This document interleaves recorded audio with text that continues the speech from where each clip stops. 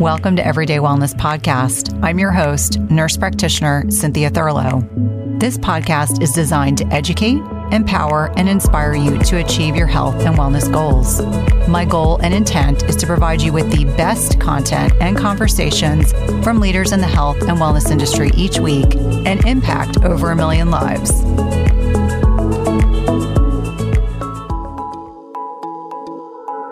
Today, I was joined by Dr. Amy Horniman. We last connected on episode 210. She is the Thyroid Fixer, a woman on a mission to optimize thyroid patients around the world and give them back their lives using her proprietary programming. She is the founder of the Institute for Thyroid and Hormone Optimization. Today, we spoke about the much misunderstood thyroid hormone T2. We spoke about clinical indications for using this in conjunction with regular thyroid methodologies, the role of shame, how thyroid hormones intersect with cholesterol, indications for compounded versus synthetic thyroid hormones, why it's so much harder for women to build muscle in perimenopause and menopause, the role of weight loss resistance, and in particular, some of her favorite strategies for this. And lastly, discussing creatine monohydrate and thyroid health. I know you will find this conversation invaluable. Dr. Amy is always a pleasure to have on and brings fire to our discussion. Well, Amy, wonderful to have you back on the podcast. How are you doing today? I'm wonderful. I'm so happy to be here. Yeah. So when I was coming up with ideas of things for us to talk about today, something came up that I have not talked about on the podcast before as it relates to thyroid hormones. And so talking about T1 and T2. And so for listeners that are listening, they're saying, I don't know what you're talking about. I know I've heard Cynthia talk about T3 and talk about T4. We do indeed have other thyroid hormones that are impacted in our physiology. And so maybe we'll start the conversation there, kind of touching on what we know about T1 and T2.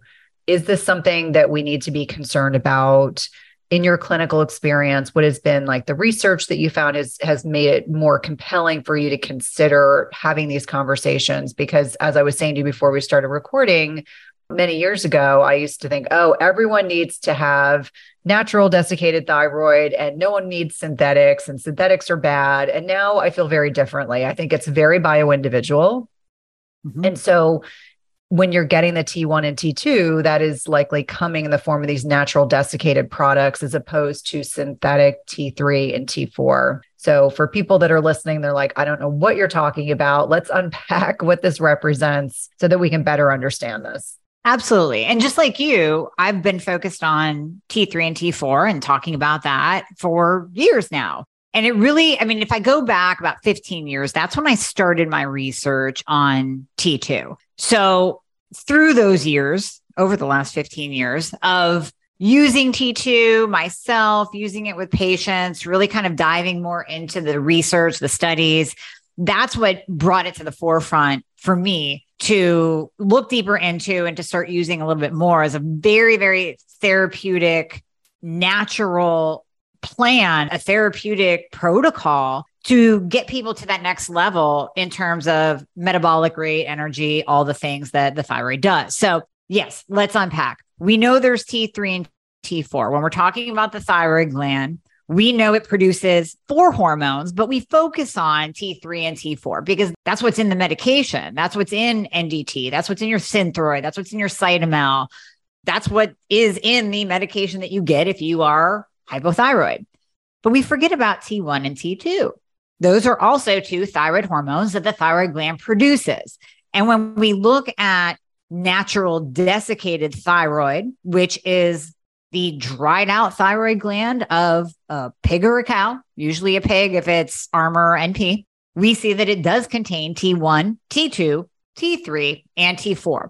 But we have to look at the ratios there. So when we're breaking down each thyroid hormone, T1 is actually pretty inactive. It's kind of along the lines of T4, although it's even less inactive than T4 because it doesn't even convert to anything. It just kind of stays there, hangs out. That's T1. Then we move on to T2. And it turns out that that is very biologically active And it works on a pathway to increase your basal metabolic rate, and it works on the mitochondria. So it works at the mitochondrial level instead of at the thyroid level, which I'll get to that in a second, in that it stimulates ATP, it stimulates brown adipose tissue, which also helps us with fat burning. So we'll tie this all together into metabolism. And it actually helps people have better energy through the day, but a nice steady energy, not a kind of jacked up, jittery energy. When we move on to T3, we also know T3 is active. That's what really gets to the cell. That's what every single cell has a receptor site on it for, T3. That's what's going to give you an even better metabolism and better mood. And it's going to improve all thyroid functions because that's the active thyroid hormone. And then we have T4, which is inactive, but T4 converts to T3 most of the time. We always have to watch out for those non-converters, and we're looking at your reverse T3 numbers to see how well you are converting that T4 to T3, but it has some effect on the body. All of those thyroid hormones are good. All of them are in, like we said, natural desiccated thyroid. But when we're really looking at making an impact on you as a person, on your symptoms, that's where we have to focus on the T2 and T3. And when we back up and look at the history of and kind of where this came about and how it even piqued my interest, I have to go back to bodybuilders because they are the OGs of biohacking. They really are. If you look at bodybuilders, and whether you're talking peptides, SARMs, certain supplements, even creatine, which we'll talk about today, bodybuilders started it, right? They started using it first. So when we look back at T2 and T3 in the bodybuilding world, so this is where I'm going back 15 years, we see that, okay, if we're honest, bodybuilders will abuse medication, i.e. T3, in order to lose body fat. The smart ones, the trainers to the pros, the ones that are at the top of their game, and they're producing these bodies of perfection that are getting their pro card and moving on to greater things. They knew better. They knew that abusing T3 is going to result in muscle loss as well as fat loss. Abusing T3 is going to shut down that competitor's thyroid gland. And now they're going to have a problem after that show's done. They would use T2. They would use T2 because it doesn't burn muscle. They would use T2 because it doesn't have an impact on the thyroid gland itself. And it won't make a person hypothyroid or produce that negative feedback loop that thyroid medication can produce. So we have to tip our hats to the bodybuilders because they figured this out a long time ago.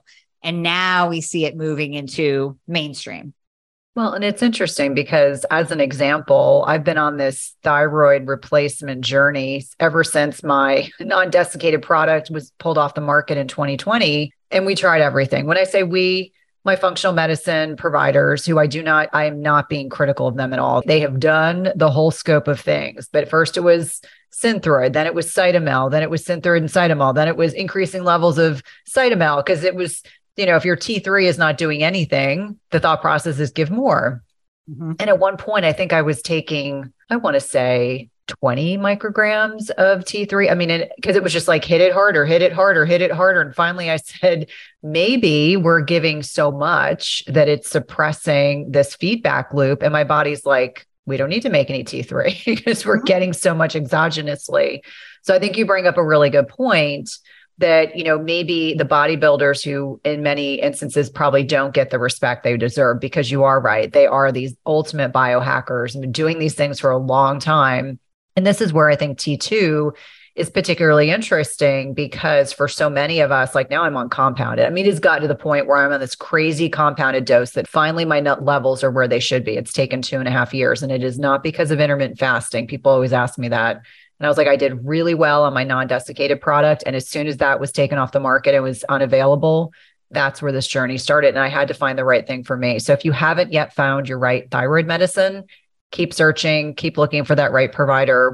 They are absolutely out there. I just have someone that's like so attentive to detail. Like we were doing microdose changes every 2 weeks to get me to a stable point. And now he believes we're finally, this is like my happy dose. So I'm on this crazy dose. I say crazy because I've never heard of anyone being on a dose that's, the split between T4 and T3, but it's what works for my body and it's within a therapeutic range, but it's completely compounded for my body. So I know you're probably going to ask, what am I taking? I am. It's 37 micrograms T4 and 4 micrograms of T3.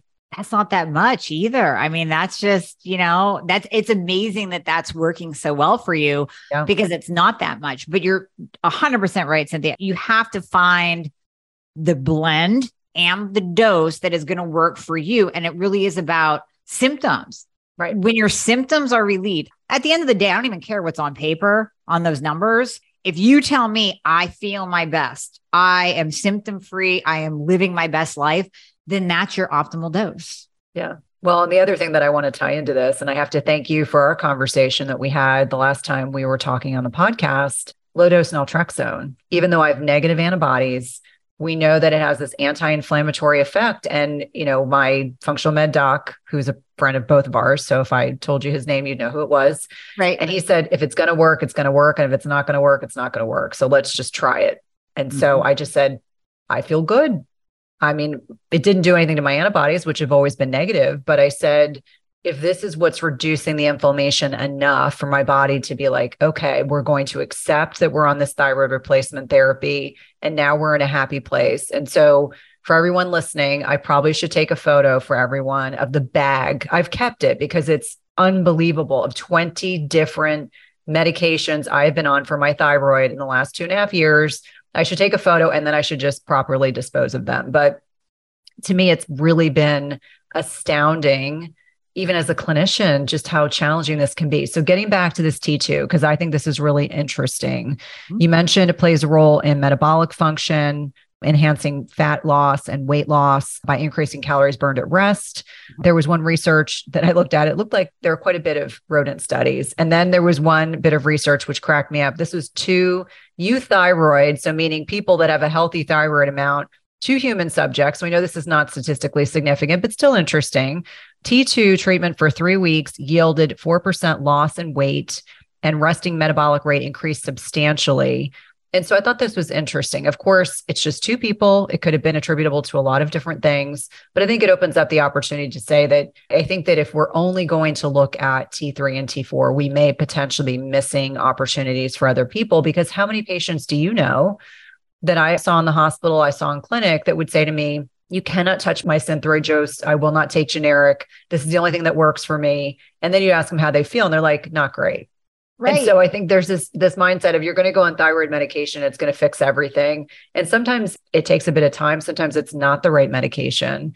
But again, this T2 discussion, I think, is really interesting. And so when you're working with your patients, when do you introduce the T2? Is it when they've already been on medications? Like clinically, where are you finding the greatest benefit for your patients?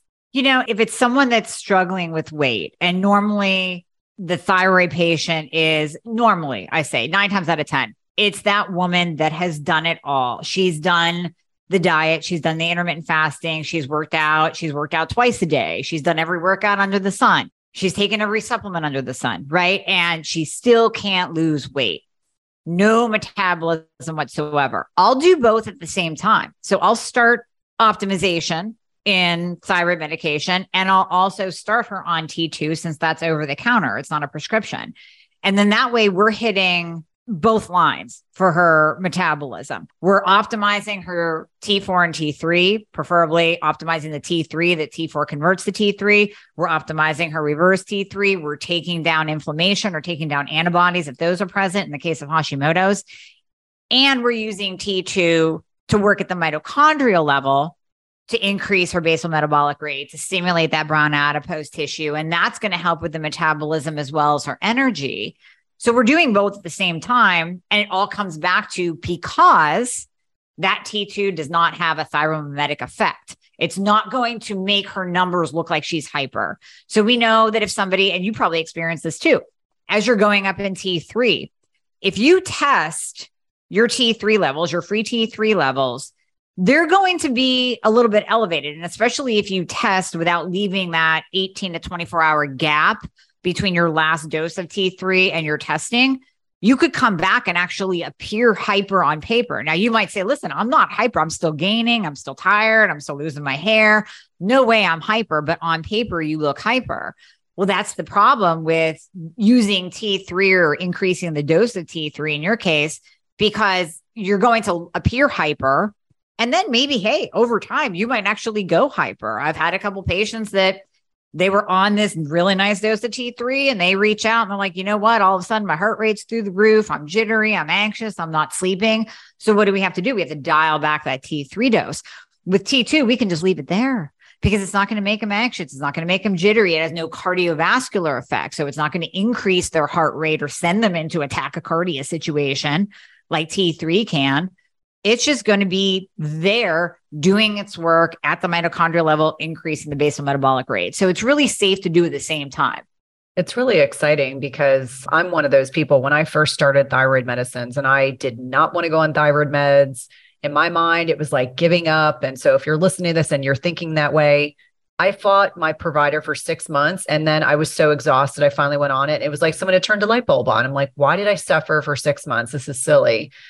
But I think what's really interesting, and Dr. Sarah Gottfried introduced me to this term, so I want to give her full credit, thyroid pause. So understanding that in perimenopause and menopause, your thyroid is going to take a hit. It is not you not doing things the right way. Like someone on, I think it was on Twitter, it was a male, and I'm not anti-differing opinions, but he was talking about how proud he is at 60, he's not on any meds. I was like, that's great. I wish I could say the same, but I take things to support my thyroid. I take things to support my, my sex hormones. And he was like, well, can't you just change your diet and your lifestyle? I was like, who do you think you're talking to? I think you get to a point where you're like, there's no shame in taking hormone replacement therapy, whether that be thyroid, whether that be testosterone or progesterone, estradiol, or whatever constellation of things that you need to make you be able to function and feel good. And so I wanted to make sure that I mentioned that I was referred to as the three-legged stool. As we go into perimenopause, it's like our sex hormones, our adrenal glands, and our thyroid really take a big hit. And so if you understand that as you transition from perimenopause into menopause, if you need medication, there is no shame in needing medication. If there's a supplement that's going to make you feel better, I'm all for it. But I think the narrative around medication being a bad thing, that needs to end. It's not as if I'm saying, there's no harm in long-term blood pressure medication or diabetes medicine or high cholesterol medicine. Like, obviously, those are oftentimes lifestyle mediated. That's a little different. And we would still advocate that women, prioritize their sleep and manage their stress and lift weights and try to prioritize protein. Like, those lifestyle things are still important for everyone. But the shaming that goes on, I got blasted on Twitter a couple of days ago for this. And I just said, I'm sorry that you don't understand, but I can't do things better than I am. And, that's sitting from a place of judgment. And I'm telling you, as a clinician, most of my patients are taking hormone replacement therapy in one capacity or another. And let's stop shaming women for advocating for themselves. Oh, 100%. If I can jump in there too, that pisses me off to no end because hormones give us life. And that's what these people on Twitter blasting you don't understand.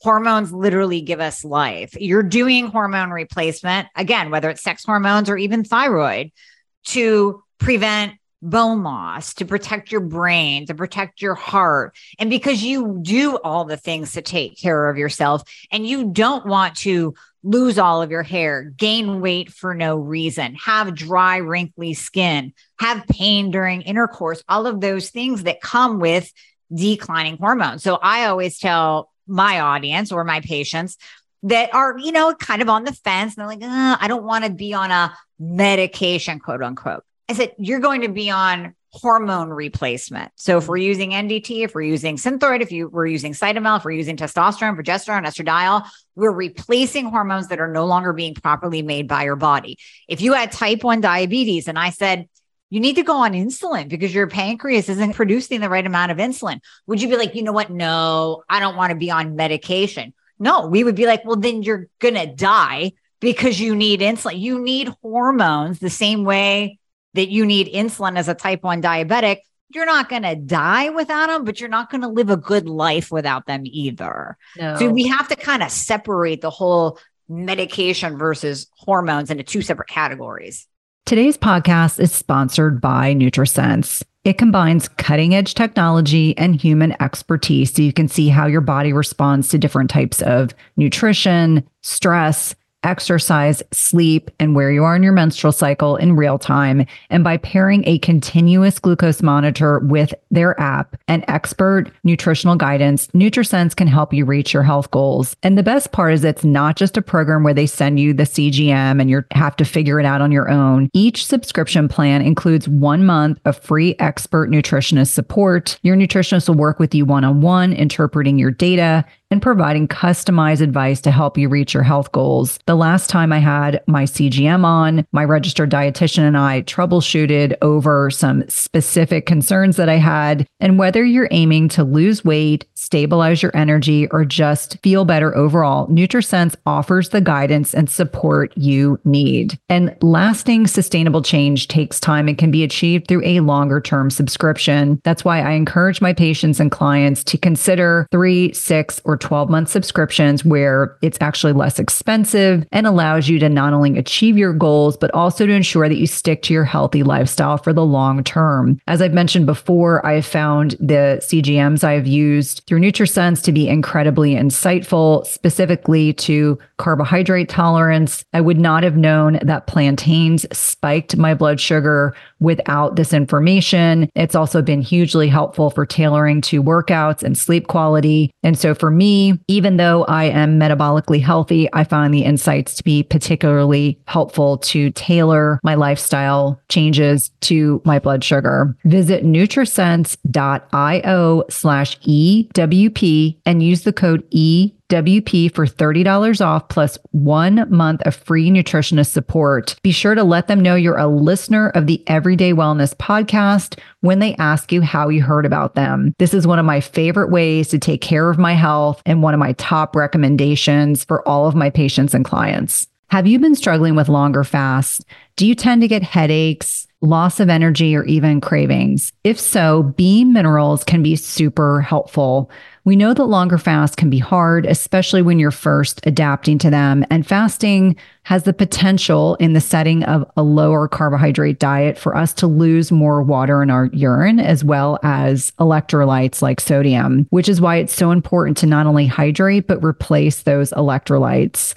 We know that fasting also temporarily depletes us of also potassium, magnesium, calcium, and a whole lot more. In fact, a lot of the side effects you get on longer fasts, like headaches, low energy, and cravings, are usually the result of mineral depletion. That's where Beam Minerals comes in. It's a full spectrum concentrated mineral supplement that gives you every essential mineral your body needs, all in a single 1 ounce shot of liquid. Taking Beam Minerals at the start of your fast can help you fast longer and more comfortably. And best of all, you can take it in 30 seconds every morning and it tastes just like water. I also enjoy their Instalights misting spray, which I use when I'm traveling and I'm not able to stay as hydrated as I would normally like to do. It can also be used as a facial toner. It has electrolytes, trace minerals, some amino acids, and ionized water.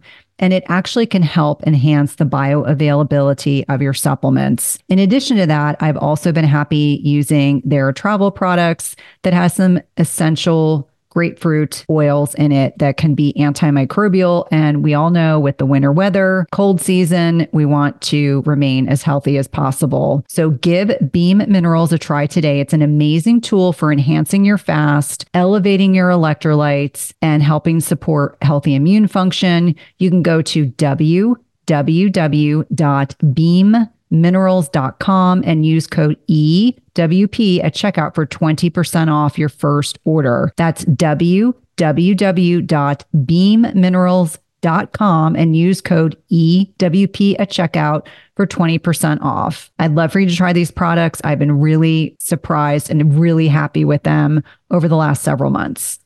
Yeah. And it's interesting. And for full disclosure, earlier this year when I was meeting with my functional medicine doc, we did a slew of inflammatory markers. And he said, this is exactly why women make this assumption in menopause. He wasn't being judgmental. He's just being factual. He said, you do all the right things. and look at the degree of inflammation going on in your body. Because I had a period of time where I stopped my estrogen and my testosterone because I was on way too much for my body and I didn't feel good. And so we had to kind of start from scratch. And I said, this is 6 months without, I was on progesterone the whole time, however, because I was like, they'll have to pull that from my cold, dead hands. There's no way I'm giving that up.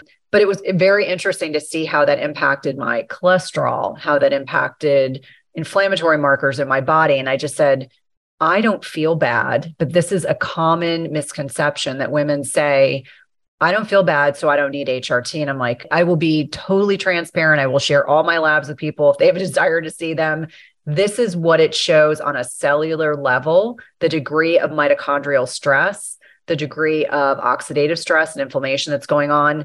We know that menopause is a disease state, whether we like being told that or not, it really is. And I think that the sooner we kind of think about it that way, it makes sense to consider. And obviously, I know I have listeners that may not be in a position to be able to take HRT. We've got some, cancer survivors, and they're just not in a position to be able to do that. But for everybody else, just get that fully informed consent. Work with a provider that can go over the pros and cons with you, and then you both collectively make a decision for yourself. But to think that you have to ride out a dry vagina and no sleep and brain fog for the rest of your life. I mean, I was talking to a nurse who's 10 years into menopause, and she's a nurse. I'm just going to keep saying this. She's a nurse. And every GYN she saw was like, yeah, you need to lose weight. And she was like, I understand, but you don't understand. I eat very little. This is how much I exercise, and I can't sleep. Like, I literally wake up 10 times a night. And so, with some advocacy work, she's now seeing a different provider and she's finally sleeping. But she said, if I hadn't been listening to your podcast or, Amy, your podcast, some women just wouldn't know. They would just accept what they're being told. And I think there's no other way to put it. I think it's really criminal that women don't need to suffer in middle age. Now, I want to make sure that we touch on cholesterol because this question came up quite a bit. I know when I was working in clinical cardiology, the first thing I would say if someone had a grossly abnormal lipid profile was, what's going on with your thyroid? Or if you're insulin resistant, what's going on with your thyroid? So how does thyroid hormone play into cholesterol levels and looking at our lipid panel results? Because I think for many people, this is why I'm like, thyroid it's like thyroid plays with everything. We have to make sure that we're looking at all these pieces. But when you're working with your patients, how do you talk to them about the interrelationship of their lipids and their thyroid function? So we always talk about the triangle. So the thyroid is at the top. And then on one side down on the triangle, we have insulin. On the other side, we have cholesterol. We know that thyroid, being the master gland, is going to control the insulin response. So you could have high insulin, high glucose. You could look like a diabetic, even when you're eating perfectly, if your thyroid is off. And then on the cholesterol side, we have a direct effect of the thyroid being off to wonky cholesterol numbers. And we also know that high insulin and being insulin resistant will drive up cholesterol. And by the way, it's the white, and I'm sure Cynthia said this many times, it's the white stuff. It is the processed foods. It's the sugar, it's the flour, it's all of those carbohydrates that drive up our glucose, that drive up our insulin, that really has an impact on our cholesterol. It's not the red meat. It's not the egg yolks from, the 90s. It is the white garbage that we're putting into our body that is driving up cholesterol. So now you throw on a dysfunctioning thyroid or a non-optimized thyroid on top of that. Now you have crazy cholesterol numbers.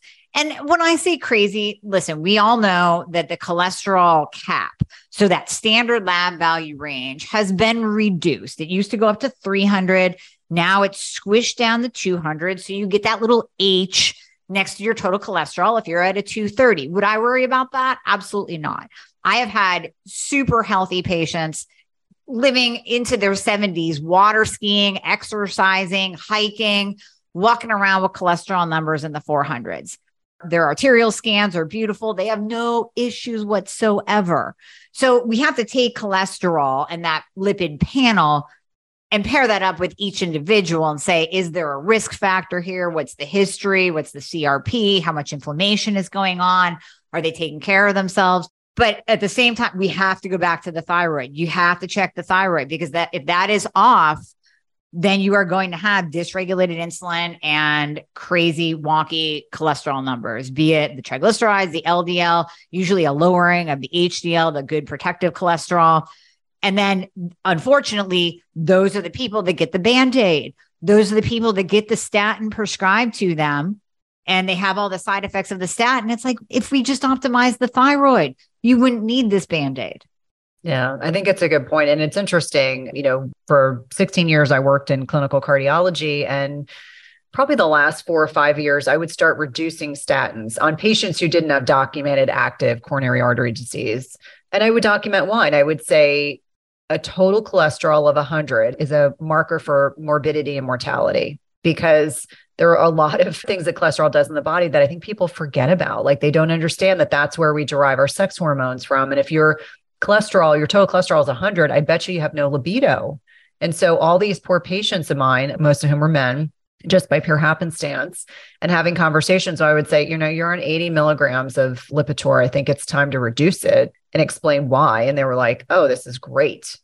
But the understanding that, if you need to go on a statin because you have documented cardiovascular disease or peripheral vascular disease or carotid artery disease, we're not telling anyone. We're not telling anyone to change anything that you're doing. Right. We're just suggesting that make sure your providers are looking regularly at fasting insulin, that they're looking at your fasting glucose. And I'm just going to plug this stat that I have been talking about on social media the last 2 weeks. A fasting glucose in the 90s is not benign. I think we have this misconception that a fasting glucose in the 90s is benign. It is not benign. I'll tell you why. Dr. Robert Lustig, who I hold in high regard and has been a podcast guest and wrote an amazing book called Metabolical, talks about the fact that if your fasting glucose is between 90 and 99, you have a 30% increased likelihood of developing insulin resistance.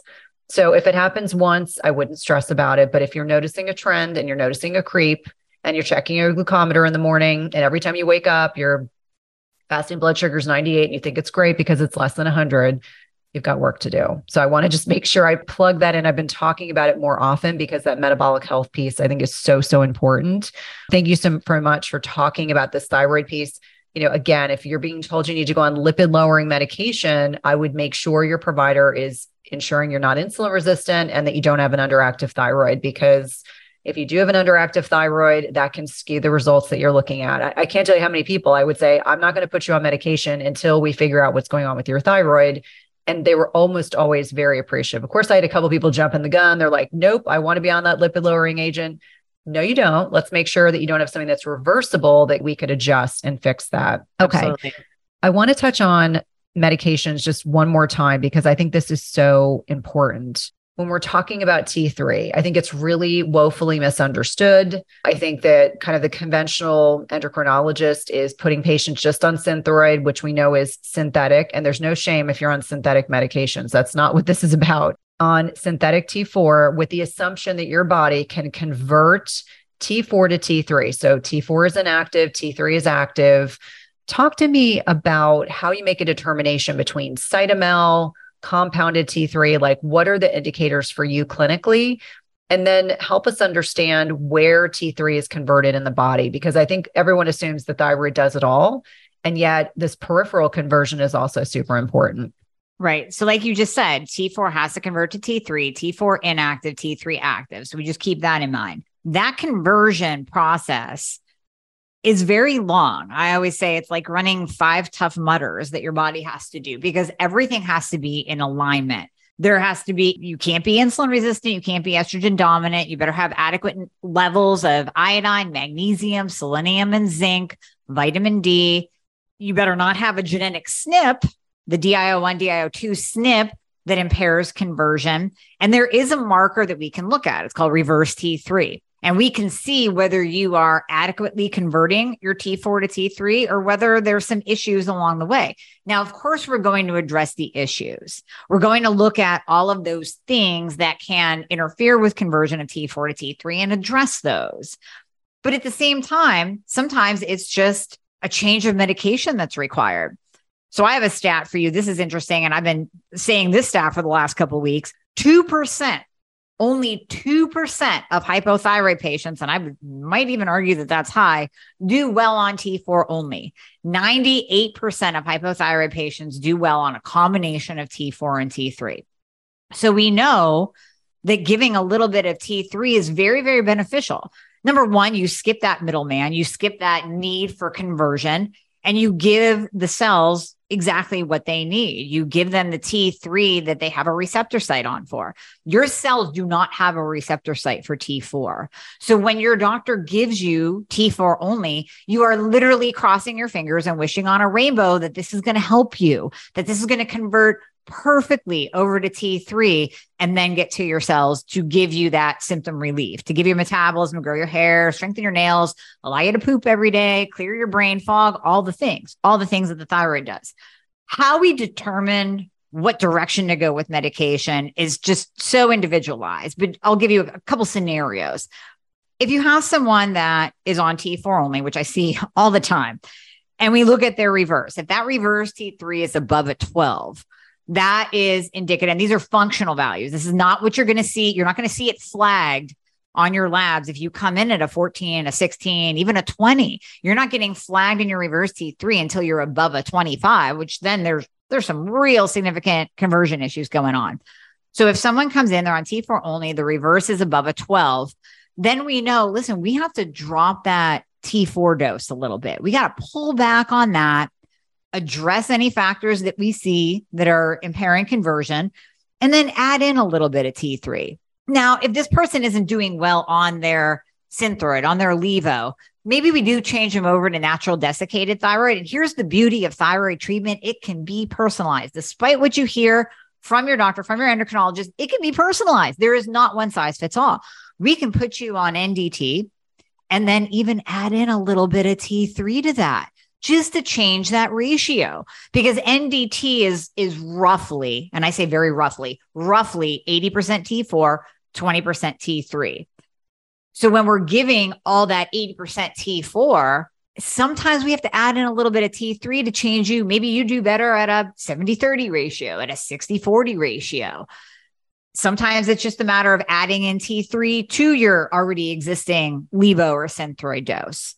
And then sometimes you might be T3 only. So that's what I am. I'm actually T3 only. I do not convert. I need to do a genetic test to check those DIO1, DIO2s. But for me, it was a reverse T3 issue and then combined with trial and error. So of course, I didn't want to believe that I was T3 only because we like to have a little bit of T4 in the mix. It's like your savings account. When you're talking about T4 and T3, you're talking checking and savings. T3 is checking. You're always drawing from your checking. It's there. It's fast acting. You spend it. Your body uses it. It's done. T4 sits in savings. It's something your body can pull from when it needs and then convert it to T3. Well, I didn't have any savings and that bummed me out. So every so often I would self-experiment. I would put in about 25 micrograms of Synthroid just to see how I would do.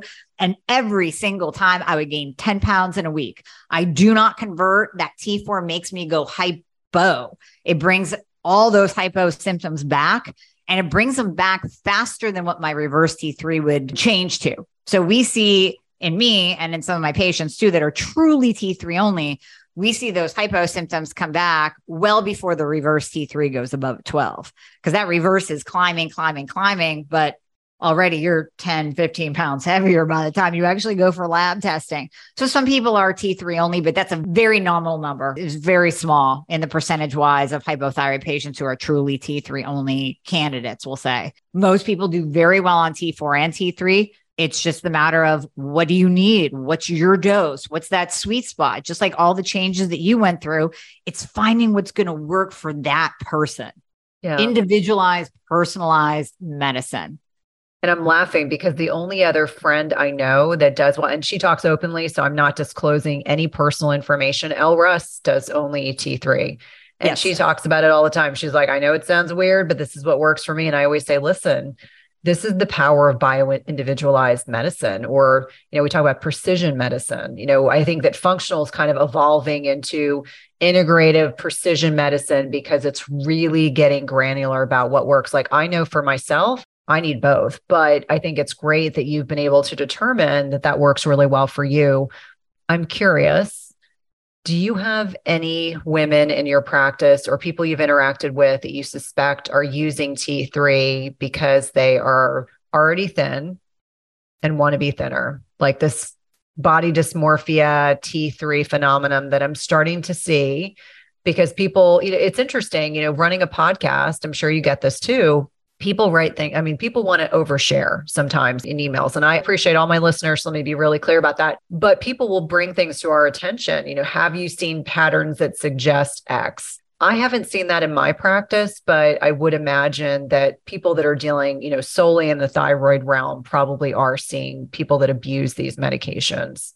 Not as much as you would think, and not as much as I saw back in my bodybuilding days, for sure, where we know that there was abuse. I think now with the GLPs out, now I'm seeing the women that want to lose weight and get thinner, they're going to the Manjaros, the tirzepatide, the semaglutide. So they've kind of shifted away from the T3 use and jumped over to the GLPs.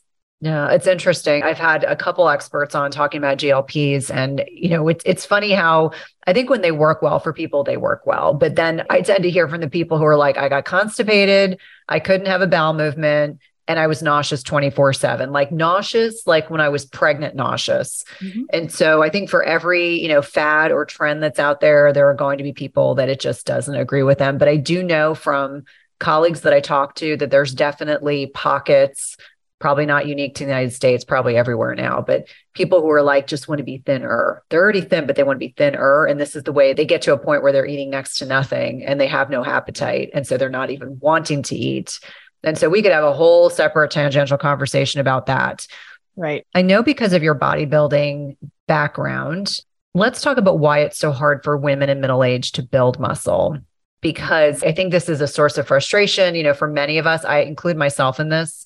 Years of oral contraceptives. No one ever talked to me about the fact that being in that low estradiol state for years and years and years, I missed out on those peak bone and muscle mass building years. And so having to work a lot harder at this stage of life than I would have had to do when I was younger. But what's happening to our bodies that makes it harder to build and maintain muscle at this stage? Testosterone. So with women, as we age, it's very important to remember that testosterone is actually the most abundant hormone in our body. Men have more of it. We know that. Obviously, they have more testosterone, but it's the most abundant in our body. And it's forgotten because it's seen as a male hormone.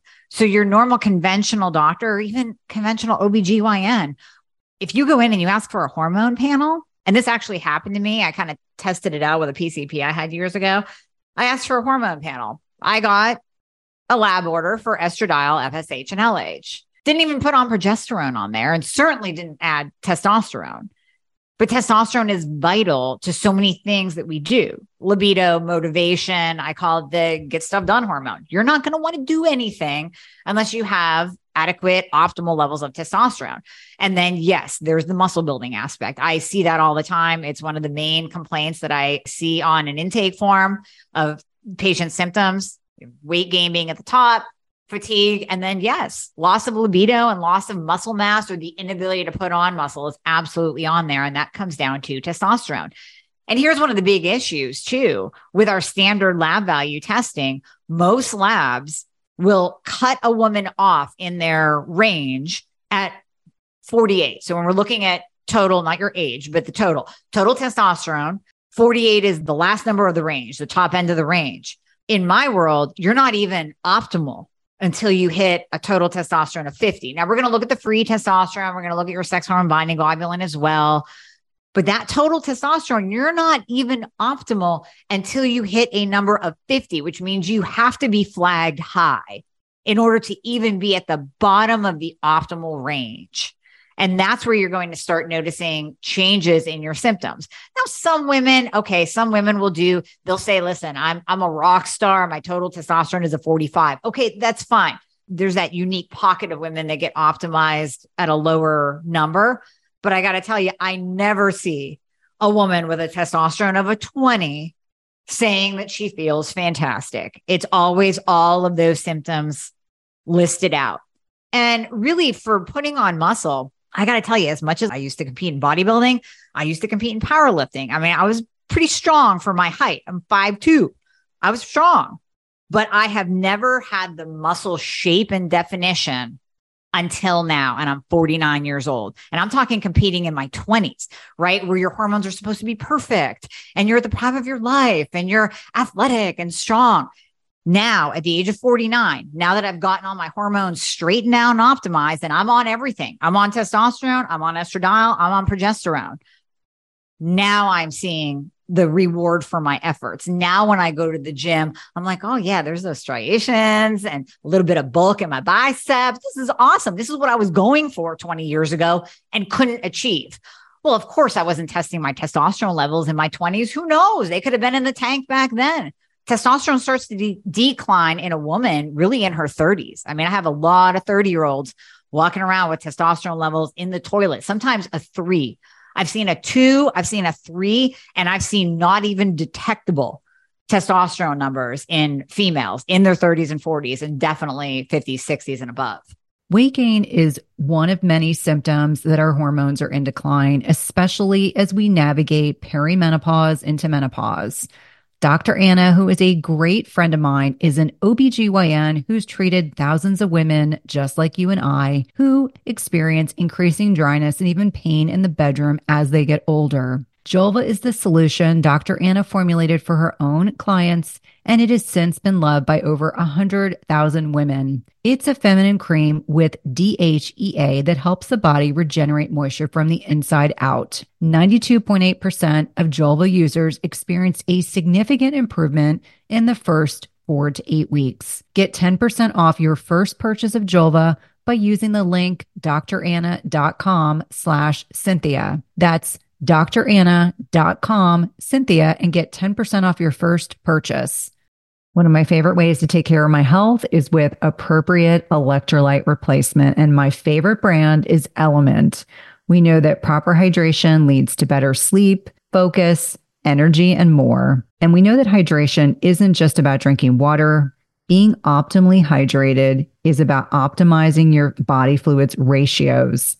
And electrolytes are a component of proper hydration. Element is formulated with a science-backed electrolyte ratio, which includes sodium, potassium, and magnesium. And with the amount of travel that I do personally and professionally, one of the ways that I stay on track is with electrolyte supplementation while traveling.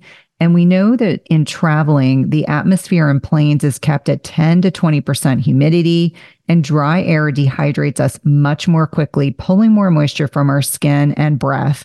This means that those of us that travel with some frequency need to hydrate even more. Properly supplementing electrolytes can help to prevent dehydration headaches, support our energy needs to minimize the effects of jet lag, and decrease the risk of blood clotting on long-haul flights. And Element is offering a free sample pack with any purchase. You want to go to www.drinklmnt.com/Cynthia.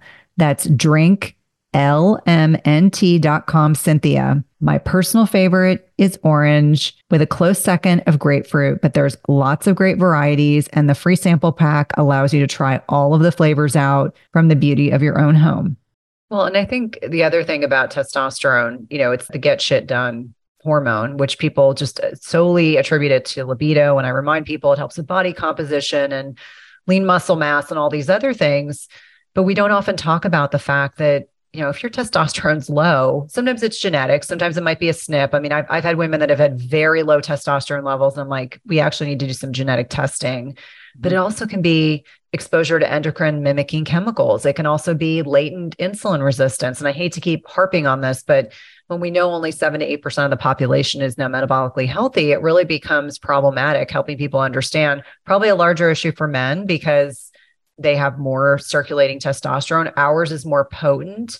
But I think it's really interesting, especially for you being in that bodybuilding space, that you noticed that now that you have more optimal levels of sex hormones, that now you're actually seeing the results you had been trying to achieve when you were a younger woman. And I think that's really interesting. I find for a lot of women, The issues with sarcopenia really accelerate north of 40, the pancake butt. I mean, these are things patients say to me. I don't talk about pancake butts, but they'll say, I used to have glutes. Now I have a completely flat rear end. I have no definition in my shoulders, helping them understand that it can also be exacerbated by like the wrong types of exercise. How many women are you seeing that don't lift, or they don't lift heavy enough, or they're doing too much cardio, or they're over fasting, or they're still stuck in this mindset because we've conditioned our patients to believe that they need more carbohydrates and very little protein. And if you think that's going to change body composition, it really isn't. It's when I can get women to understand the importance of protein and to really prioritize that. It's amazing how everything shifts. And the other thing is, looking at the research and helping women understand that as our estrogen levels are falling, so latter stages of perimenopause, early stages of menopause, that loss of estrogen combined with high FSH, so follicular stimulating hormone, will accelerate this catabolic impact, the breakdown of muscle.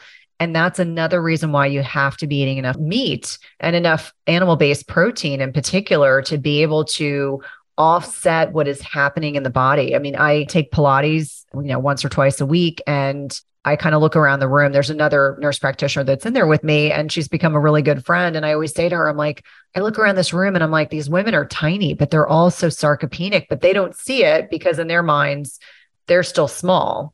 We'll get messages from people that will say, oh, I don't have a problem because I'm still a size 0 or I'm still a size 2. And I'm like, I can pretty much guess that you have a loss of lean muscle and an increase in adiposity in your body, even if you haven't gained weight or changed, the size of clothing that you're wearing, but really helping women understand that muscle mass that we lose has catastrophic impact on our health. Definitely. Yep. 100%. I see it as well. And these are the women that they'll complain about not being able to put on muscle. And listen, I was a cardio queen too, especially when I was competing. That's what you did. You did cardio twice a day. But these are the women that they're struggling, and it could come back to their thyroid. They're struggling so much that they overdo. They don't eat enough. They don't eat enough protein. They don't lift heavy because they want to get on the Peloton and go to town on that just to burn fat. And they haven't been educated that, lifting heavy weights is actually going to burn more fat and make you look better than jumping on a cardio machine and staying on a treadmill for an hour like a hamster on a wheel. It's not going to work, and you're actually going to end up burning your own muscle tissue. So if you look at the scenario, let's say someone has a thyroid problem, they can't lose. They get frustrated, they reduce their calories, they increase their intermittent fasting, and they go to town on cardio. Well, there you go. There's the perfect scenario for muscle loss. So now you have the muscle loss, the sarcopenia. Now you have the low testosterone as well. And it's just downhill from there. It's only going to get worse. Now you're looking at as you age, the increased risk of fractures because you don't even have the muscle to support your body and protect your own skeleton.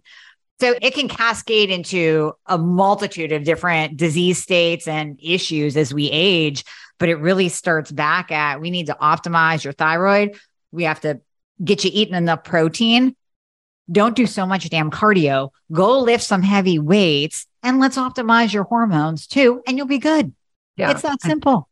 Yeah, it really is. It's important for people to understand that. Now, on the other side, weight loss resistance, huge problem. Probably not unique to either of our audiences.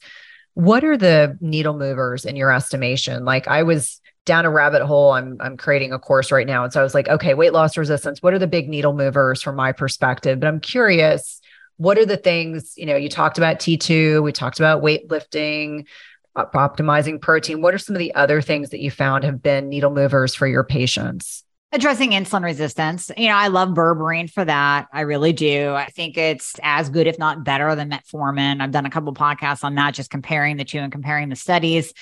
So I love using berberine for insulin control, addressing adrenals as well. I don't go down the rabbit hole of adrenal fatigue a lot because I think that's an overused term, but you do have to look at what is the stressors in a woman's life? What is she dealing with? What is her cortisol pattern through the day? And I say pattern because it's not a one-time test.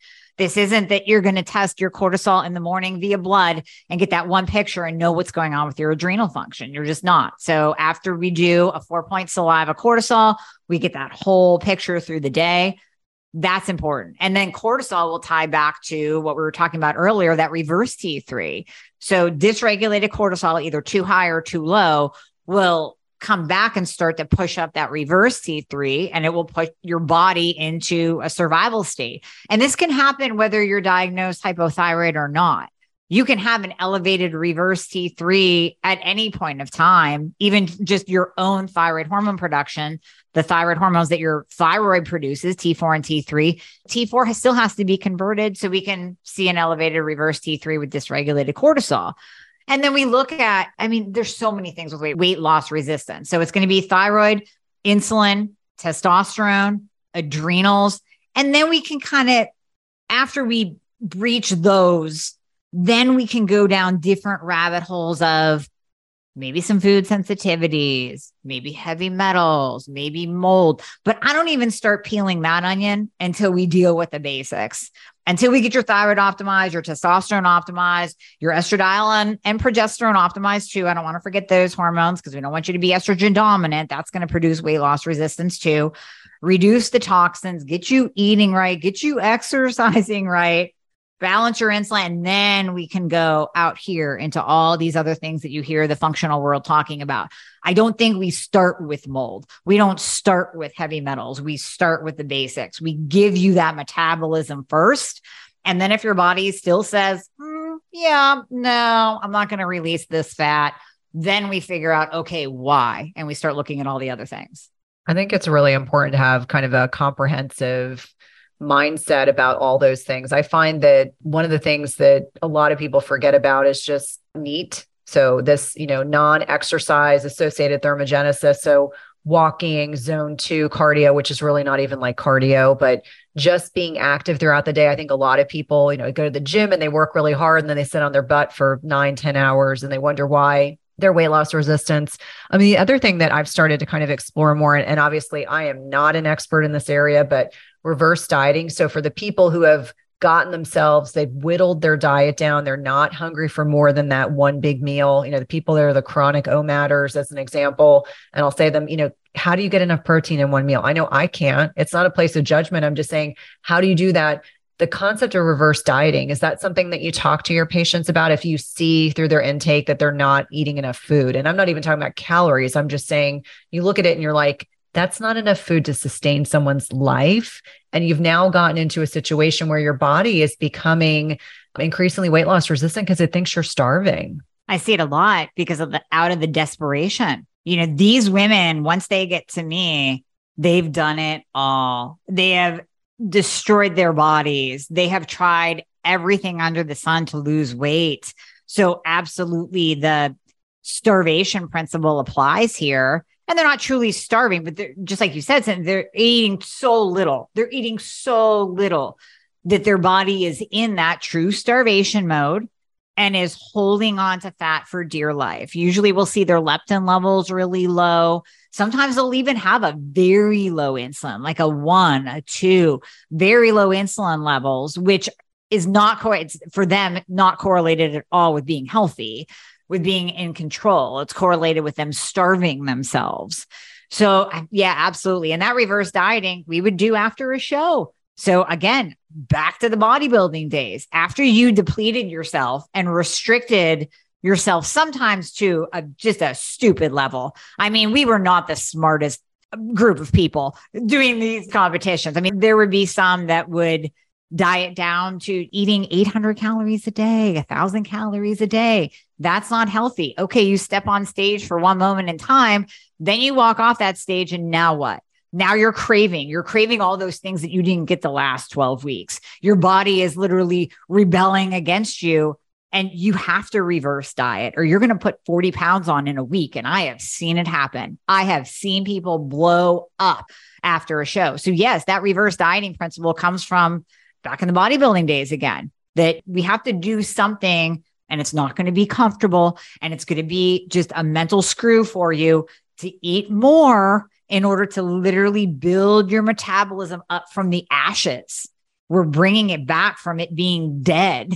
And in order to do that, you have to eat more food, the right kinds of food, obviously, but yes, you have to eat more food. Yeah, I can imagine because I feel like, obviously that's an extreme, the bodybuilding coming back from 12 weeks of restriction and intense training. But I think a lot of people that are in the fasting space, they'll say to me, every time I break my fast, I binge. And I'm like, then you're fasting too long. Because what people don't realize is you've got this primitive primordial brain, the amygdala overrides the prefrontal cortex, and your prefrontal cortex is like, I'm the executive thinking part of the brain, but the amygdala has overridden my thinking part. And I'm just thinking that I'm starving. And so that starvation response is significant. And I think that for a lot of people, it's with the understanding of, did you fast too long? Are you fasting for your menstrual cycle? Is there too much going on? Certainly I remind people, if you're going through something traumatic in your life or something stressful, that's not the time to add more stress by fasting. Maybe it's the time to have a 12-hour feeding window. Maybe it's time to do more rest and don't go to the gym every single day. And I think, for many people, they get so fixated on that one metric, which is weight loss, instead of understanding that their body, you have to get healthy to lose weight. Ben Azadi says that all the time. You have to get healthy to lose weight.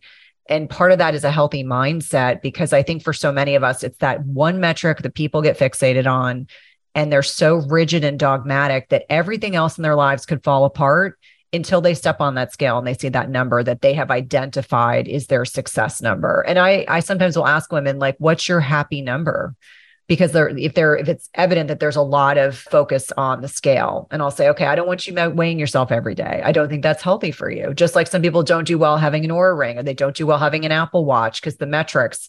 I'm a data nerd. I don't measure myself more than once or twice a month because I can generally tell by the way my clothes fit. Do I feel bloated? Nope, I feel pretty good. My clothes aren't tight. Okay, this is good.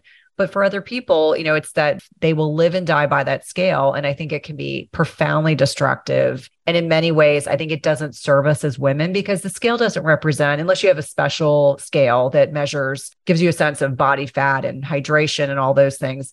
Most scales, you step on the scale, it just tells you that's the number. That's where you are today. And our weight can be up by 3 to 5 pounds day to day, just based on what we're eating and what we're doing and how hydrated we are. And so I always say the scale is a liar. I would agree. I'm the same as you. If I feel good, that's all that matters. I might step on just to see, hey, kind of wear it as a baseline marker. Like, hey, this is where I'm really happy because I feel good in my clothes. And okay, this is a good number. But other than that, I can't weigh daily. And I don't recommend my patients to do that either. No, I think it can be destructive. Well, let's kind of end our conversation talking about one of my favorite supplements, obviously creatine monohydrate, which I know you're a fan of as well. How does creatine impact thyroid function, and how do you utilize this with your patients or yourself personally? What have you found to be most effective? I love creatine. And again, it's kind of funny. We didn't really plan this conversation to continually go back to my bodybuilding days, but it keeps getting pulled in. I remember back in, this is the late 90s now, when there was the EAS Body for Life contest, which I did, my sister did, my dad did. We all did it together as a family, these before and after pictures, and you had to use their products, right? And creatine was one of them. Well, my sister's a physician, so she wanted to do her due diligence and really look into creatine. Is it good for you? Does it have any side effects, anything? And that was the one supplement that had nothing but positive benefits associated with it. There was literally nothing she could find that correlated creatine with anything bad in the body, side effect wise, nothing. Some people back then with the type of creatine we were using would hold a little bit of water. So you get a little bit of water retention, but that's because of the mechanism of action of creatine, literally shuttling nutrients into the muscle cell and providing more energy, providing more hypertrophy of that muscle tissue. So I've been a fan of it for decades now, literally decades, because I think we can honestly say it really is the one supplement that has been out for decades that has nothing tied to it in terms of negative effects, negative consequences from use. So I'm a huge fan. And I try to get my ladies to understand that. And I think it is being pulled more into the regular market, out of the bodybuilding world, out of the sports supplement world, and into the, hey, let's use it for day-to-day function, day-to-day benefits in terms of our audience. And women are slowly realizing, and especially with your education of creatine, with your audience, realizing its importance, realizing the benefits, realizing that this can produce a little bit better workout. Like, yeah, those 5 push-ups that you did that you thought that number 5 was really hard. Now you just banged out 7. And maybe 2 weeks from now, it's going to be 10. And you just went from 5 pounds to 7.5 and then to 10 pounds. So those little incremental strength changes, that's going to come back and obviously benefit. When we lift heavy, we improve our testosterone and our growth hormones naturally, or levels naturally. So the creatine gives us a little bit more strength. We're stronger in the gym because we're lifting heavy. That's going to come back and improve our testosterone levels. That's going to come back and improve our growth hormone levels. Now, what do we know about testosterone? It actually has a feedback on the thyroid, specifically with Hashimoto's, to lower Hashimoto antibodies. So all this talk about testosterone, I didn't mention that another benefit of it is to lower Hashimoto antibodies. And we see this documented in studies. Of course, they were done with men, but we see it across the board in women as well. When we optimize a woman's testosterone levels, her antibodies also go down, and just that whole inflammatory response of the body goes down, and the thyroid works better. The thyroid is going to work better when all of your other functions in your body are better, when your sex hormones are better. The thyroid's going to work better when you're not inflamed, when it's not getting beat up by those antibodies on a daily basis. It is going to work better. So yes, we can absolutely say that through that pathway, creatine is beneficial to the thyroid. And then there's just the other benefits of creatine: improving nutrient absorption. Like we said earlier, shuttling those nutrients into the muscle cell. I mean, you've talked so much about it. I need to go down some more rabbit holes of creatine because I just mainly recommend it. I just tell people, hey, start on this. Here's the benefits.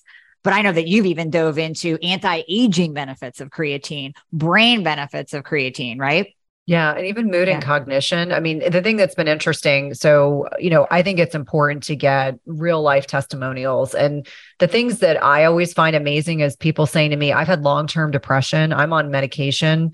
Within 3 days of taking creatine, I feel like my mood is lifted. And I always say, don't stop anything you're doing. Talk to your doctor. Like, I'm always like, don't change anything. But I think that's wonderful. And I think it really speaks to mitochondrial health. It really speaks to ATP production. It really speaks to all of these cellular mechanisms that, people can tangentially, they're like, okay, I lift better. I lift heavier in the gym. I'm sleeping better. Like, it can help with sleep architecture. My mood is better. And so people focus on that. But I always say it always comes down to the same things: mitochondrial efficiency, ATP production, cellular, like getting down to the cellular level. I mean, all those things are so important. And I think in a sea of the supplement industry that in many ways I think is well intentioned, let me just be really clear, well intentioned, because I come from a glass half full kind of person. But I think in many ways, like if you really go down those rabbit holes and really spend time, like I know you have with your own supplement line, that things can be very, very helpful. I'm like, let's simplify things. Let's not be on 50 supplements. Let's be on a curated amount of supplements that we know are very helpful. My entire family actually takes creatine, which I think is hilarious because people will say, is it safe for teenagers? And I was like, I have 2 very athletic teen boys. And you would ask my 15-year-old, he took it with him to where he's at a university doing a program right now. And he took it with him. He's like, I stick it in my water and I carry around my water bottle and I get to take it. And so I love that we both have this shared appreciation for creatine monohydrate.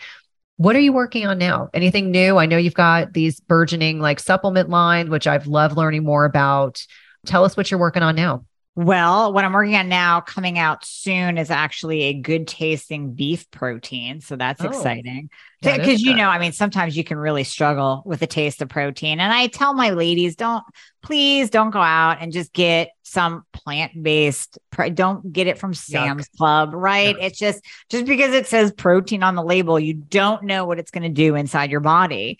And personally, anytime that I've tried a beef protein, I've struggled a little bit. It's not something that I look forward to doing every single day. And plant-based proteins bloat me. I always get the angry belly with them. So I have developed and found, I'm super excited, this should be coming out within the next week or two, a beef protein that tastes good. I actually look forward to doing it every day. And that You can make it into a mousse. You can make it into an ice cream. So that's pretty cool. So that's next up in the line of the fixer supplements. But really just focusing on I love getting out the message of T2 because I do call it the forgotten thyroid hormone, and just really educating listeners, people everywhere, practitioners even, on the benefits of how you can use it. And you don't have to worry about your patient or your client having an elevated heart rate, or you yourself having an elevated heart rate. You don't have to worry about their numbers looking all wonky and looking hyper. This is a tool that can, you pair T2 with creatine, my gosh, you're a mitochondria powerhouse. Now you have that ATP production. You have steady energy through the day. No more crashes, no more looking at the couch at 2 p.m. going, oh man, if I could just lay down and close my eyes. That's not how we were built. We were built to go through the day. We sleep at night when it gets dark, melatonin production, all of that. We weren't designed to be so damn tired at 2 p.m. that we need a nap.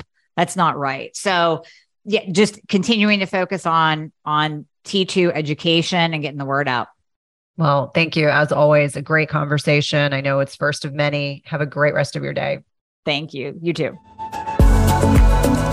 If you love this podcast episode, please leave a rating and review, subscribe, and tell a friend.